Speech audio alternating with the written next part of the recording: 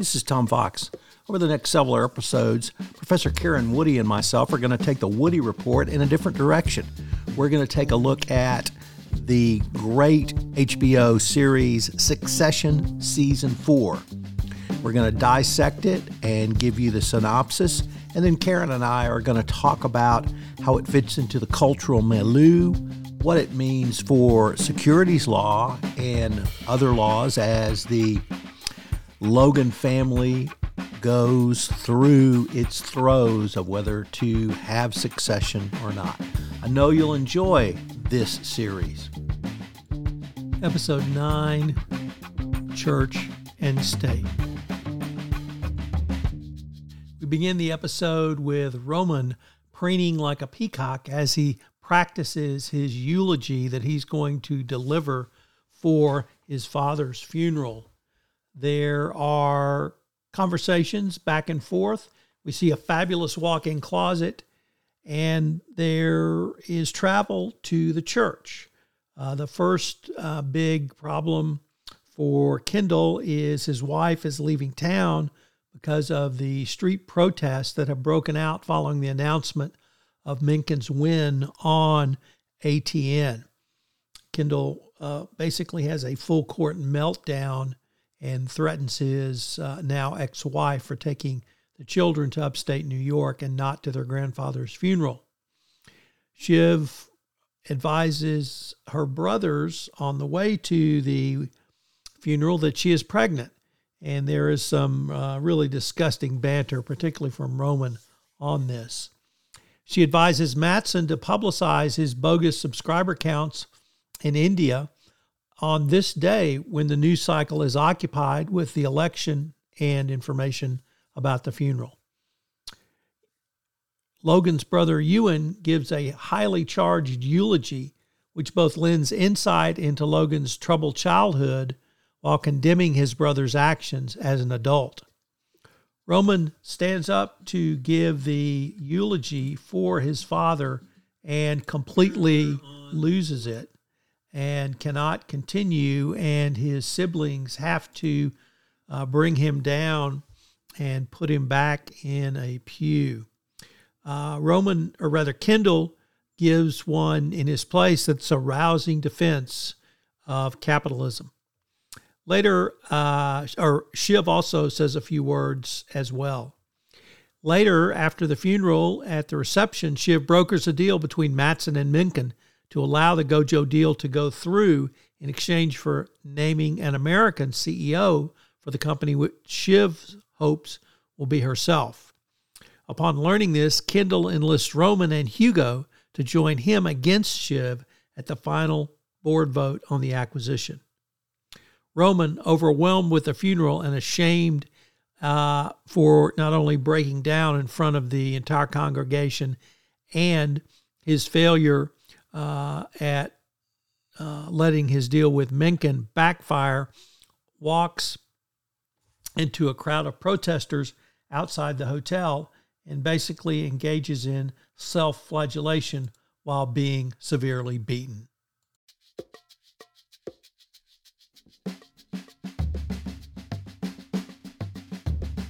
Karen, my initial thought on this episode was it was very different for the following reason. It was much more visual. And obviously, or I assume it was filmed in St. Pat's Cathedral in New York City. But so that in and of itself made it interesting. But this could not have been on the radio because you couldn't have seen the faces. And I absolutely love the facial shots. And coming so close after the coronation of King Charles III, when they put the camera on Harry, I was just really intrigued by the visual, nonverbal part of this show. And that was, I know that's not part of the storyline or the story block, but that was my first reaction. What were your initial thoughts about this episode? No, it's exactly right. And it's a good analogy to the coronation because it was similar in that you're in this huge church. It is such a huge, sort of visually stunning episode with how big it is, how many people are there. the sight of the coffin coming up, looking nearly like a pope with how adorned it is. And so you couldn't have translated that, you're right, without without seeing that on screen. I thought it was one of their best, I think, in the long history of great franchises HBO has put out. The penultimate episode always is the one that stands out. Succession did itself no favors by having the third episode of the season be really the game changer and one of the best episodes I've seen to date. But this one was a really close second, I think, and a lot of people would argue this was the best they've seen out of all 4 seasons.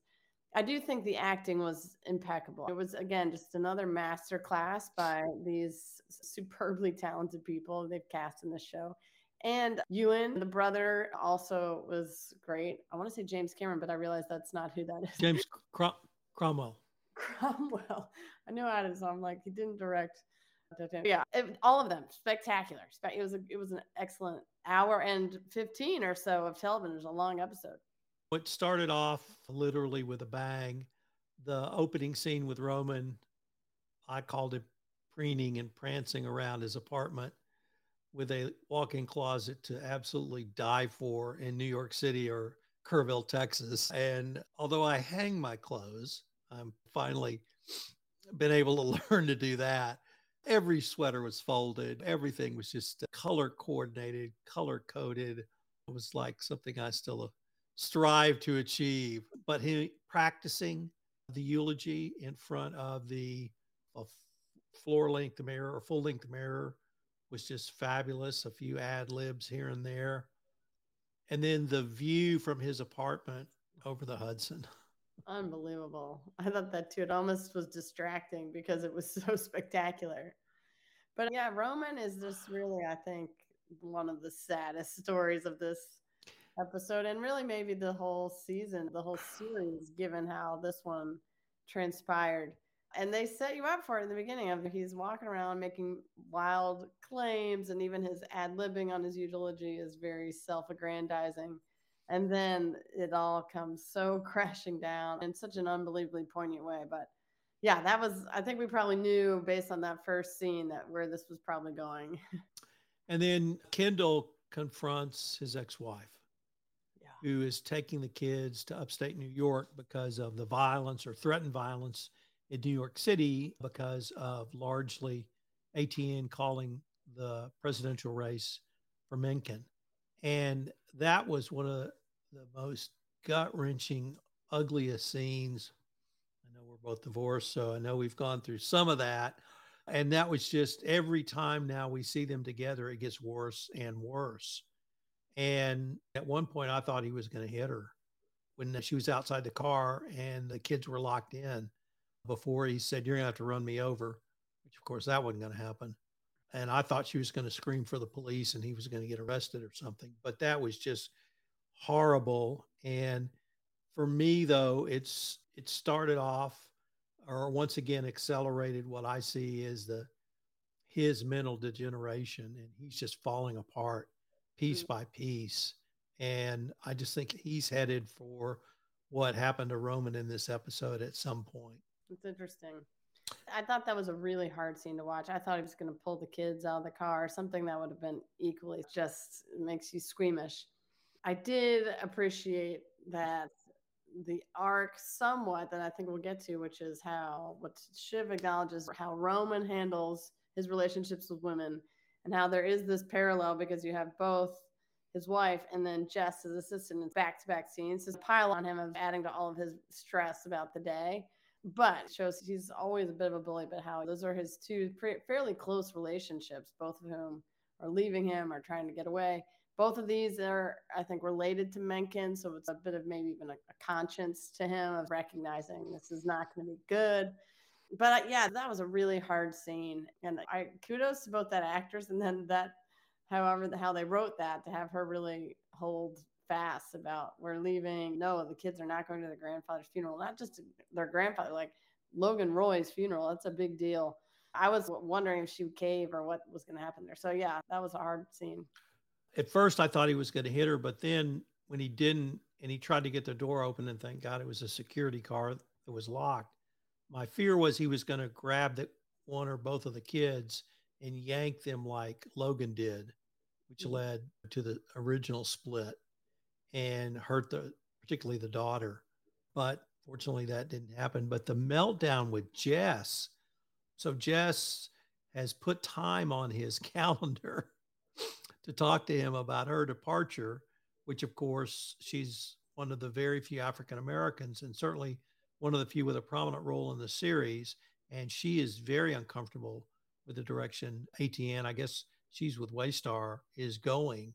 And she wants out. And he does not take that well. No, he's so petulant. But you have to remark that it's amazing she's made it this long. I think she's been in the entire 4 seasons. I might be wrong about that, but she really has stuck it out through even worse things vis-a-vis Kendall, not probably vis-a-vis the state of the nation at that point. That is somewhat attributable to ATN. But I noticed this is finally it. This is enough. And so he tries to belittle her and just calls her, I think, juvenile or something, and then does exactly what she knew he would do, which is to get mad at her that he told her, or that she told him on that day when she had said, I don't want to tell you right now. So it was, yeah, it seemed so infantilized. All of it was just petty. Then we get to the cathedral, and we have some just glorious shots of them walking around the cathedral and talking to some of the people who were wandering in. But it was just beautifully done. I felt like I was in the middle of a documentary on St. Pat's. And then Greg shows up to say, Tom won't be coming. And can I take his slot as a casket pusher? And that whole scene, that was just hilarious. I really didn't appreciate what an important role pushing a casket is. And the scene that I thought certainly took this episode away and may have taken away the series was the WAGs, the wives and girlfriends. I absolutely love that. Kendall and Shiv's, and I guess Roman's mother, the English Baroness. First of all, she has some fairly ugly things to say to her daughter about being pregnant. And then I don't know where I still don't know where she got that husband. I know. What a piece of work he is. But she goes, to her credit, and gets Carrie and pulls Carrie up and says, come sit with the family. And then she gets, I think, a woman named Sherry Ann. Sally Ann, maybe. Sally Ann. And Sally Ann was the first wife's Carrie. So we have first wife, first mistress, current wife, and current mistress. Although we have to acknowledge the first wife is actually Connor's mother, and we don't know where she is right now. She's the one that he had. All right, committed. Yeah. But they all go sit directly behind the family in a clear place of honor.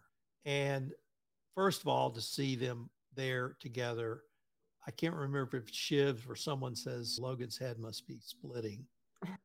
But Marcia puts her hand over Carrie's hand. And I thought that was one of the most poignant gestures I have seen. And at that point, Carrie burst into tears. But I just thought that encapsulated Logan Roy, the best and the worst. And later on, someone said maybe it was Shiv, said he couldn't handle his head couldn't handle women or some. It was a pretty good line. But the scene of those four, and when the facial expression started, it started for me with them. Yeah. So what did you think about all that? That was amazing. At first, I didn't believe it, but then I realized Marcia, when she was so mean to Carrie right after he died, she still had not just an axe to grind, but she had an angle. Like she needed to be seen as the wife to get the money. I think she had to be clear that she is the wife. And it is interesting to think that in what is probably a fairly quick amount of time, the writers had softened her character on that so that she was still able to be gracious and just realistic about what the relationship was with Carrie as well. I read somewhere that Sally Ann, the actress who played her, is actually Brian Cox's wife. So that was like a little trivia apparently about that episode. Wow. Yeah. So she got to sneak in. Yeah. So it was really impressive to see that. I took a beat because I didn't know how believable it was, but then I thought that actually is it is a nice sort of coda for this arc of that story. Now we skipped over when Shiv and her two brothers are traveling to the funeral, and Shiv makes the big announcement.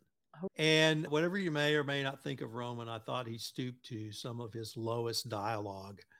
At one point, when she first announces she's pregnant, he says, "Is it mine?"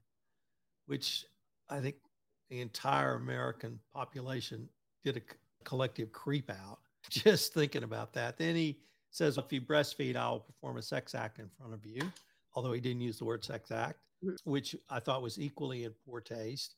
And Kendall has to bring him back down to earth. And once again, it was almost, she's, "Oh, yeah, I'm pregnant." And they're like, "Oh, okay, great." Just Nothing. literally nothing. And I don't know if that was intentional for it to be no big deal, but given how many episodes it led up to, and certainly when she finally told Tom, it really was deflating for me. Yeah, I guess. I mean, it was telling in what she said to Mattson when he realized it, and she said something like, "I'll have a vanity C-section and never see the kid," or something that I do wonder if that's some of the reality they haven't lived through, and so maybe they thought maybe it is a big deal. You just had this kid, and then you keep going on running one of the world's biggest companies, or not. You know, maybe that is a reality to some of them. But yeah, I thought that, and not even follow-ups about Tom and what that meant, and yeah, that was just to Kendall's point, like not today. Like we're not dealing with that yet today. So it was, I'll be sending emails during a 36-hour vanity C-section, 36-hour maternity leave vanity C-section, and the kid she'll never see me. Kudos for raising yet another generation of effed up Roy kids. So that was going on, and her mother makes some equally biting comments that I referenced a little bit earlier. And then we get to as you said, the coffin comes in, they wheel it up, and Uncle Ewan, or the brother, gets up, James Cromwell. And Greg tries to keep him from going up, and there's a little scene, not a big one, because Ewan says, "You're not going to let me give a eulogy at my brother's funeral for a share price." And starts off with some, I don't want to say horrific, but very poignant stories about their childhood together. And if those are true, you can certainly see why Logan was so damaged. So Logan and Ewan are sent to America during World War II for safety. They live with an aunt and uncle. It's pretty clear the uncle abuses Logan. I don't know if it's sexual abuse, but at one point we saw scars on his back in an earlier episode. So I'm pretty sure he was beaten. He's sent away to a boys' school and either complains enough to get sent home or gets sick and gets sent home. That part wasn't clear to me. But their youngest sister, who Ewan calls Baby Rose, dies of polio.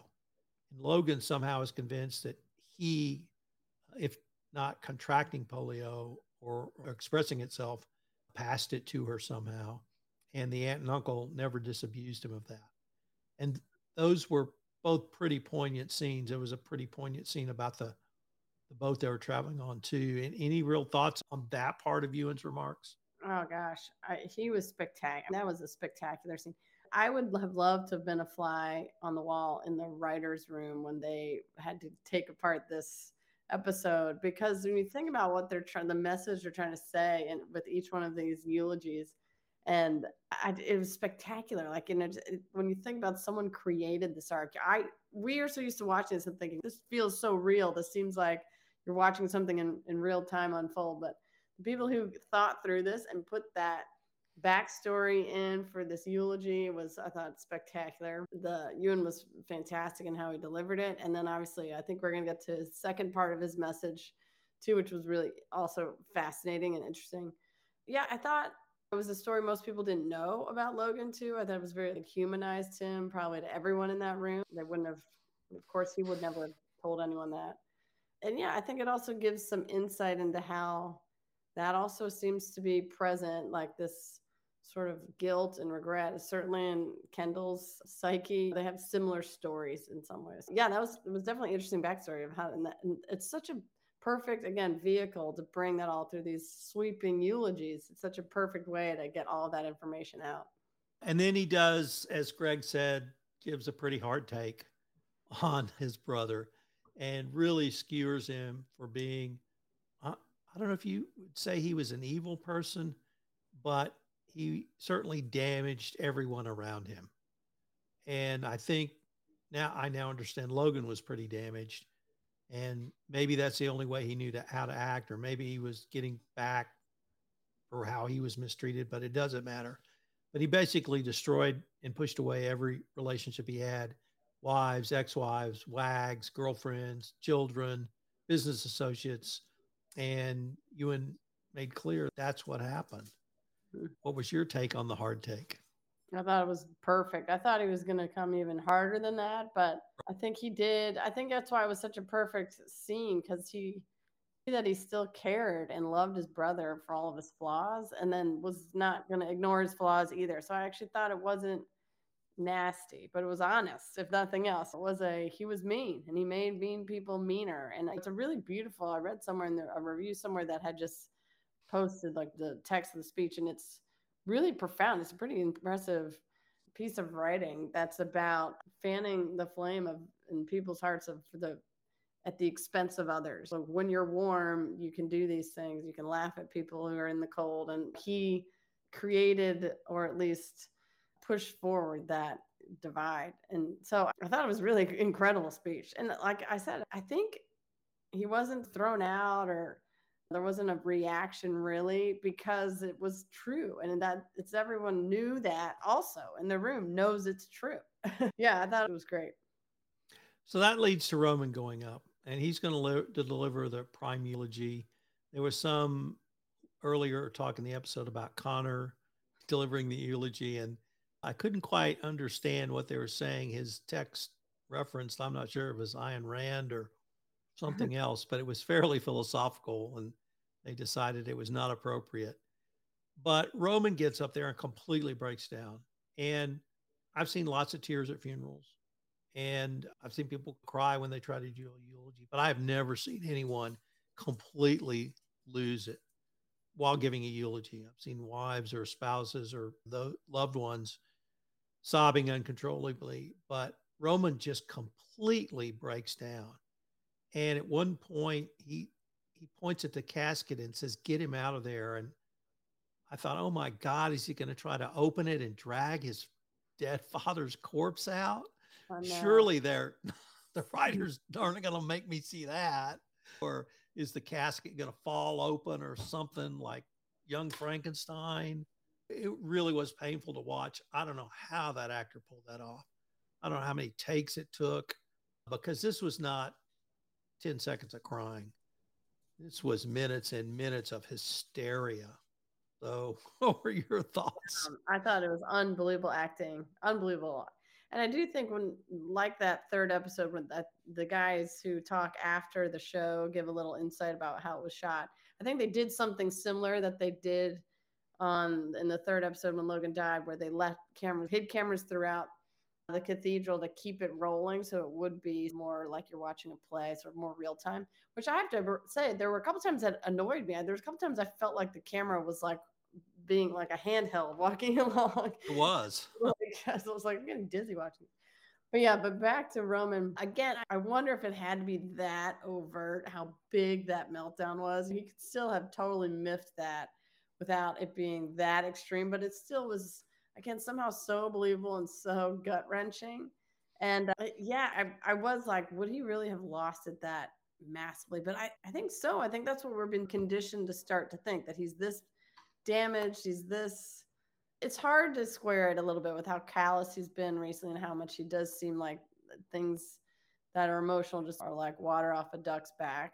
But maybe that's the point. Maybe that's exactly what happened, is he went too far in that direction, and then it all came crashing down.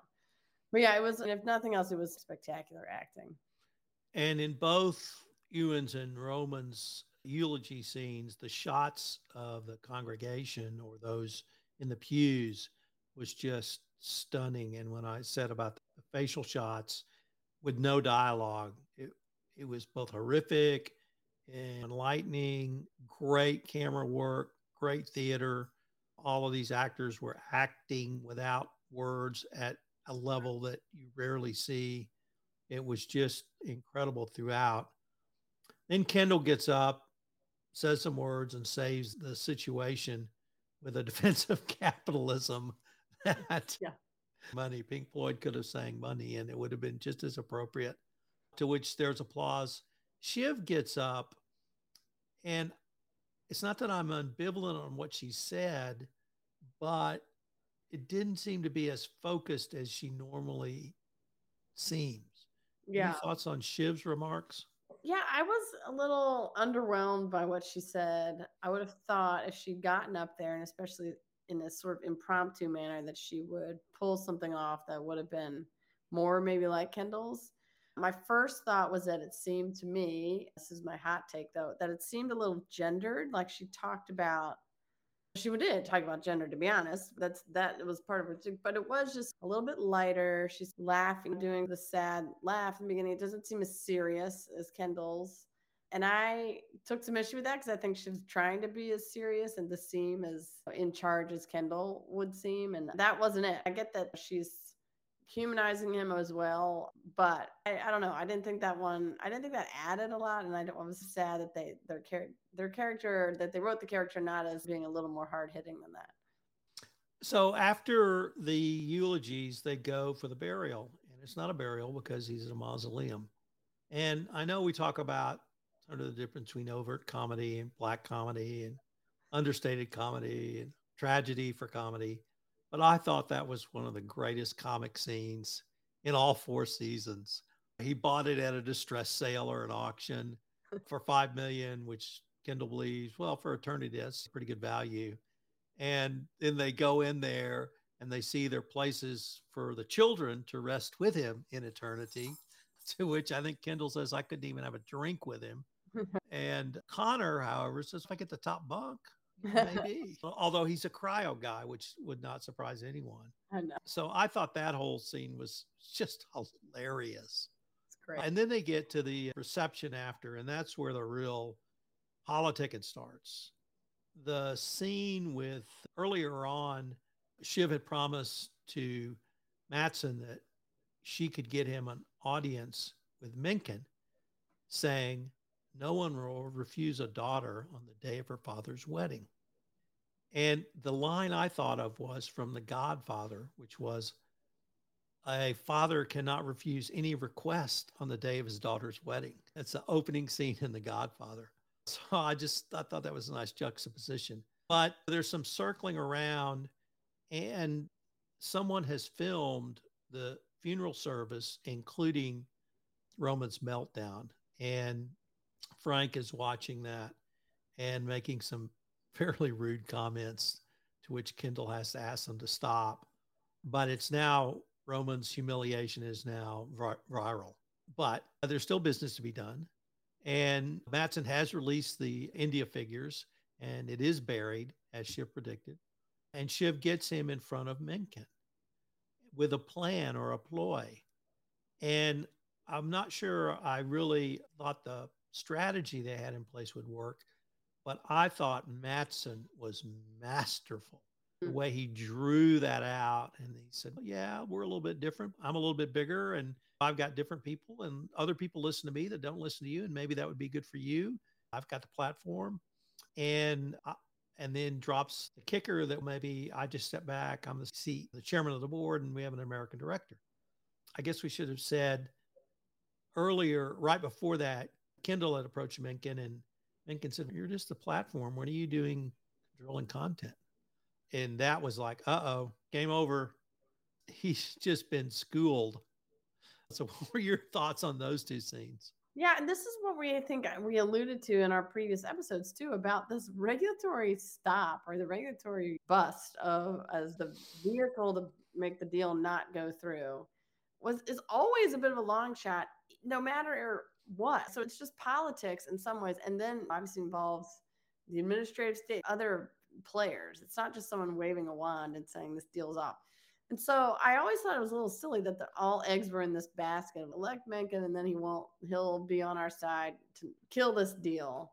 And in theory, maybe that's the case, but it just seemed to me a little like that just seems naive. That's how that works. And so I think Mencken basically said that to him. I'll think about it. And I think even Kendall's, I thought this was a done deal. This is why we're backing you. Like that's the bit of the quid pro quo here. And Mencken's not going to play. And so Kendall's rightfully maybe upset. And yeah, and you're right. I think Mencken says something like, you're just the platform now. You want to pick the whatever, the soundtrack or the whatever it is. And so I always thought that was a little bit of a risky play. Maybe equally as risky as Shiv and Matsson saying, how about this? We'll make it a palatable deal for your people who are nuts about maybe foreign companies having too big of a role here or something like that. So I think they both are reading the politics, but yeah, the idea that a president would stop a deal, so I don't know. That just to me always seemed a little silly, but maybe I was way off on that. So there was a scene between Tom shows up eventually, and Shiv says, "You never would have been late to my father's funeral when he was alive," which I thought. I just couldn't believe she said that. And his response was he's lost a little influence over the past couple of days, which was a great comeback. Then Shiv's mother comes over and congratulates them. And he said, yeah, if it wasn't such a effing disaster, it'd be happy time. Tom seems to have all his defenses up here. And I don't know if he feels like he's the last man on the Titanic going down with a ship or he's just that hurt or maybe all of the above. So I thought that little dynamic was interesting. And then we get to the end, and let me set it up and then pitch it to you for your thoughts. So Roman's leaving. He tells his driver, I'm walking home. And he gets to some point where the protesters are walking down the street or being driven down the street by police. Police say, look, it's not safe back there. You should go around. And he goes up to the street the protesters on. It's barricaded off, and he starts yelling, F you and other pleasantries at them. Then he jumps into the street with them.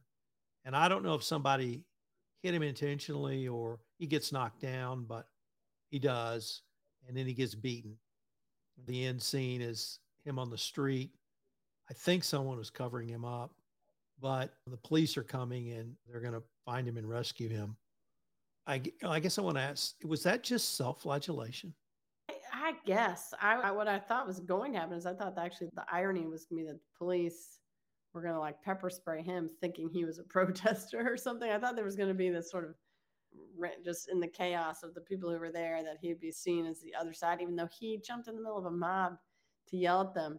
I read somewhere someone who'd made the comment that he couldn't get beaten up by Logan anymore. And so he just went to the closest place he could find to feel that again or whatever it was. This like arc of his character as needing to be beaten up or something. I think it's a perfect icing on the cake for the breakdown. That was a massive, embarrassing breakdown that he's now viral for. Even Kendall calls him out on it a little bit, even though he's trying to be nice about it. But he's like, nope, you screwed up. He's saying that more about, I think, the idea that Mencken is going to back out of their deal. But yeah, I think it's a broader point of you screwed up. You couldn't land any plane here today. I think he's just at his wit's end and wanted to just emote or whatever he was doing. I don't know why he would ever jump into a middle of a protest and scream at the protesters that they're idiots. Yeah, that was a shock. That was a shock. Let me tell you where my warped lawyer mind went. Wow, his ex-wife's got some great evidence now when he brings an action to try to get custody for taking the kids upstate. So you can just say, look what happened to your brother. That was, I hate to use the word impressive, but acting wise, that was the most incredible series of steps in a breakdown I think I've ever seen on television. I know I've seen others maybe over a longer period of time, but compressed as we were into one television episode. I just thought that was incredible acting by Roman, and he needs to be sent away for much more than 28 days in a very padded bed with probably some restraints and a little medicine to calm him down to start with. He is completely broken. Yeah, I think that's right. I'm not sure who's left standing. I know. I think Shiv, she bet on her horse. If they don't come in, she's out. I just thought those opening scenes with Kendall, with Jess and his ex, I think Kendall's up next for something. Mm-hmm. And I don't know if it's drugs, alcohol, or just something else. Jerry doesn't have more than maybe 2 or 3 lines in this whole one, but she, of course, looks great. And she and the boys are hanging out, and I'm wondering, is something going on there? But next week is it. Hour and a half episode. It was pretty special, I thought. Yeah, it was great. And then it's the last one next. What are we going to do next? People have been emailing me, what am I going to do next week? Exactly. So, well, look, for all our listeners, have a great Memorial Day, Karen, and I look forward to visiting with you next week. Of course, me too. See you then, Tom.